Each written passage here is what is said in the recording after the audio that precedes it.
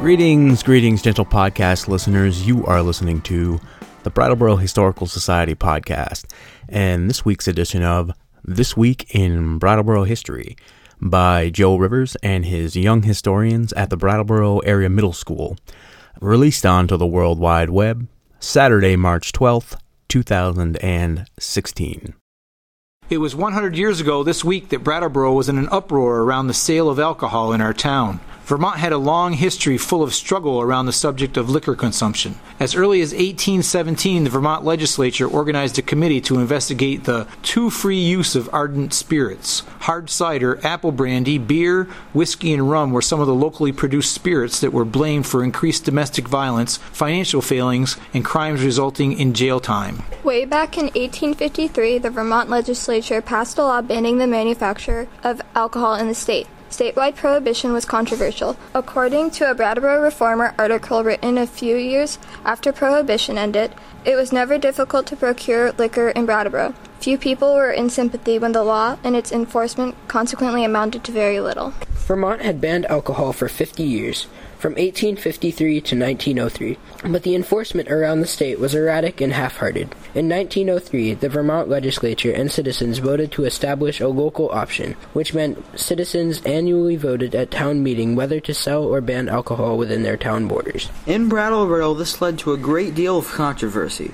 The first few years after towns could vote on whether to be wet, sell alcohol, or dry, ban alcohol, Brattleboro citizens voted to be wet. In other words, they voted to become a licensed town, a town in which alcohol licenses for businesses would be sold. In 1905, after 2 years of being a licensed town, Brattleboro voted to become a dry town. However, as pointed out in the local papers, this didn't mean that alcohol wasn't available. According to Vermont law, farmers could still sell hard apple cider by the barrel as long as they didn't serve it on their farms. Of more concern to those opposed to public drunkenness, an establishment known as the Brewery was located on the island in the Connecticut River between Brattleboro and Hinsdale, New Hampshire. Men looking for cheap rum and beer could be found crossing the bridge to the island. Over the years, there were too many stories in the papers of drunken men being hit by trains as they came back into town after spending too much time at the brewery. From 1905 forward, Brattleboro consistently voted to be a dry town.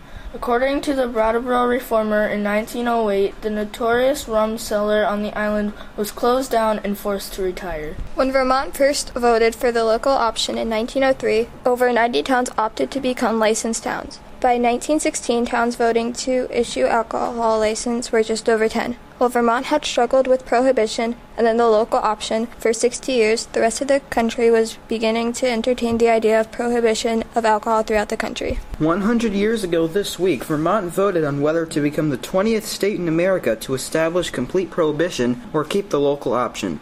Prominent Brattleboro businessman Charles Crosby, of the Crosby Mills and Block fame, took out full-page ads supporting the local option and asking voters to vote against prohibition. Prominent Brattleboro lawyer and former Vermont Attorney General Clark Fitz filled up the town hall auditorium with a supportive audience who listened to a lecture emphasizing the benefits of prohibition and the pitfalls of the local option. Women's groups wrote letters to the editors of the local papers supporting prohibition.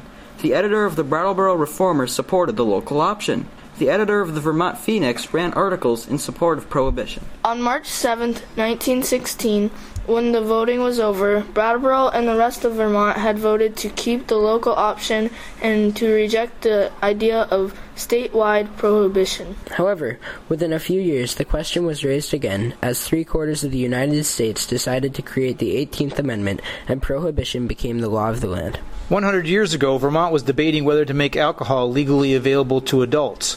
Now, we are debating whether to make marijuana legal. Statistics cited 100 years ago by the Anti-Alcohol League stated that legalizing alcohol in Vermont increased the number of people in jail by 150%. Today, law enforcement officials cite increased crime statistics related to heroin and other addictive drug use.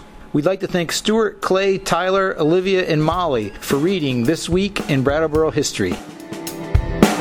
Thank you for listening to the Brattleboro Historical Society podcast.